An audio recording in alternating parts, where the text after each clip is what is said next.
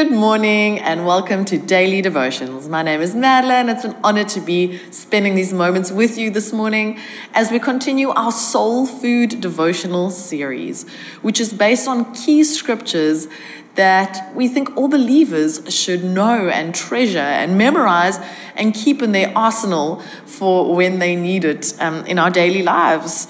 And this morning we're going to look at a scripture that has meant so much to me over the years. It's a scripture that I kind of just found and discovered to be so powerful in my own life from an early age.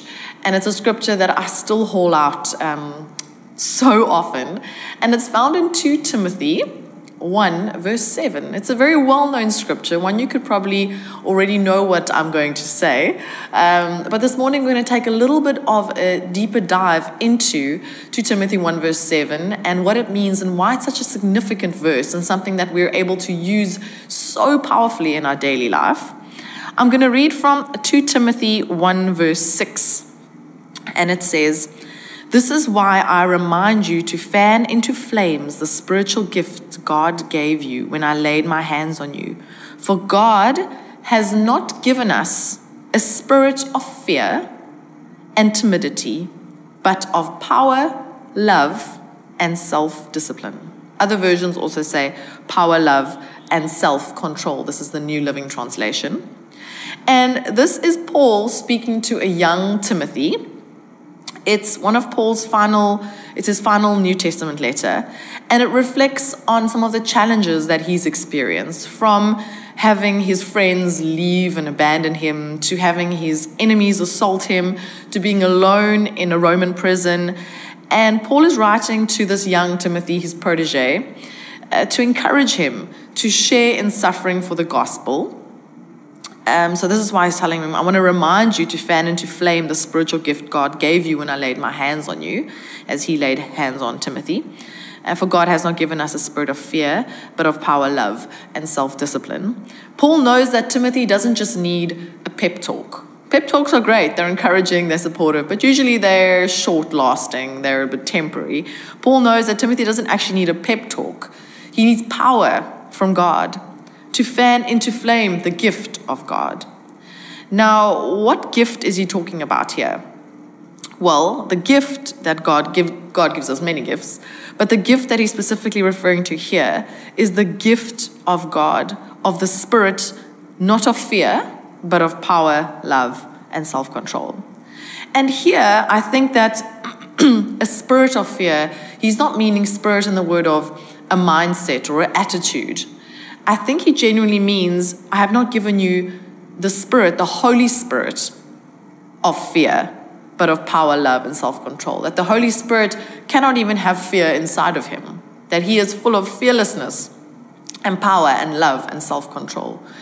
Because fear is not something that God would give us. And that was revelational to me, especially at the young age of discovering this verse. I think I was late primary school or early high school, and I just stumbled upon this verse. And it struck a chord with me because especially at that stage of your development, you feel a lot of fear. And I think some of us are more fearful than others. Some of our personalities are a little bit more prone to feel fear. And so, growing up at that stage, I was fearful of many things as a young teen. And I thought that, fear is just something, it's an emotion that we're human and we just have to feel it. And we just have to experience it. And we just have to allow it and accept it. And that there's nothing we can do about it. And yes, feeling fear is part of being human, and there's nothing wrong with it. But the lie I believed of, I just have to accept it and there's nothing that I can do about it,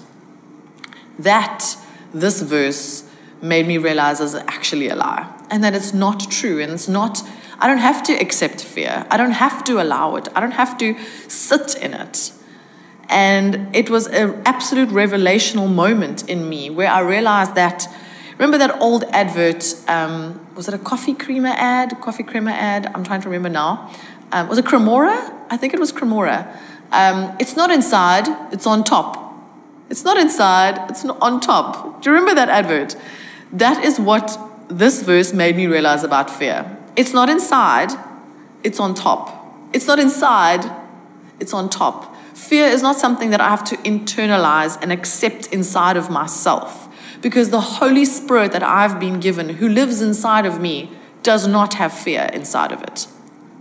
So it's not something that is inside, it's on top. Fear just falls onto me like little flakes, and I'm able to just brush it off or take off the garment of fear. It's not something that's inside, it's on top. And that's what this verse made me realize, is I don't have to accept fear. I don't have to walk in it. I can reject it. I can actually brush it off, because it's not something that the Holy Spirit inside of me allows or consists of at all. Actually, it's the complete opposite. Fear, on the one hand, and the scripture says, I haven't given you a spirit of fear, but of power. Now, initially, also when I read that, I thought, well, I wouldn't have thought the opposite of fear is power. I would have thought the opposite of fear is fearlessness or boldness or bravery, maybe. How is the opposite of fear power? But then I realized, what is our main feeling when we're feeling fear? We feel powerless. That powerlessness of fear crippling us, of making us feel like we are backed into a corner, like there are no options, like we're alone. All of it is meant to cripple us. And so fear gives us that feeling of powerlessness. And that is why the opposite of fear is power. The Holy Spirit is a spirit of power. And in that power, we can find boldness, bravery, because a spirit-induced power enables us to endure suffering, and to abound in hope in all circumstances. I'm going to say that again. A spirit-induced power allows us to endure all suffering and to still abound in hope in all circumstances. That is why it's so powerful. And there's 4 fruits of the Spirit mentioned here in 2 Timothy 1 verse 7. For God has not given us a spirit of fear, but of power, love, self-discipline. So we have fearlessness, power, love, and self-discipline or self-control. Those are 4 fruits of the Spirit mentioned here, which the Spirit, Holy Spirit, consists of. And so it means it's inside of us already. We just need to access it.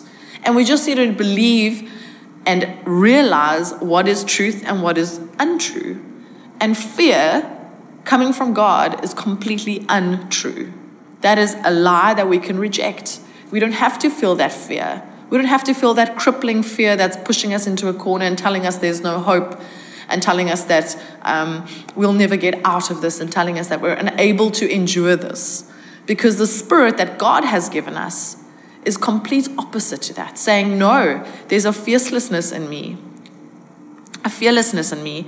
There's a power in me. There's a love in me. There's a self-control in me. And so don't accept that. And I want to pray that over you and your circumstances today, that you will memorize this verse, 2 Timothy 1 verse 7, for God has not given us a spirit of fear, but a spirit of power, love, and self-control. Or sound mind is also some of the translations. I love that. God has given us a sound mind. That just incorporates everything. Contentment, wisdom, discernment, a sound mind. When we have a sound mind, we can make sound decisions. We feel contentment and peace within ourselves. And so I pray that over you and your circumstances today, and that you will be able to have this verse in your arsenal ready for when you need it. If you feel fear creeping up, you can go, this feeling is not from God. And so I'm able to reject it. I'm able to say no. It's not inside, it's on top. I'm able to shrug it off and let it go. I don't have to walk in this. And there is so much freedom in that. Let's pray together. Lord God, we come before you this morning. We thank you for the gift. We thank you, Lord Jesus, that you have given us so many gifts. And Lord God, we thank you for the gift of the Holy Spirit this morning, and that spirit you've given us, Lord God, is not a spirit of fear, but a spirit of fearlessness and power and love and self-control and a sound mind. We thank you, Lord God, that we are able to reject fear because of that. I pray right now over every single person listening. If any of them are feeling fearful or scared in any way, we pray against that in Jesus' name, Lord God. We pray instead for a complete feeling of power, of love, and of an absolute sound mind over them and their circumstances today.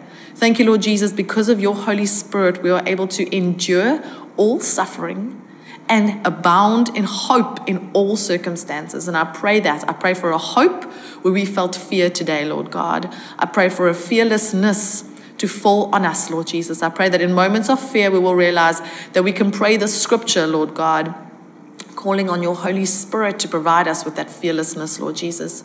I pray, Lord God, that we will realize that we're able to reject fear and that is not from you. Thank you, Lord God, for your power, for your grace, for your love, and for your fresh new blessings and mercies every new day. We claim that and we thank you in Jesus' name. Amen. Amen. Thank you so much for joining me this morning. I pray that you were encouraged, and I hope you have a wonderful rest of the day further. Goodbye.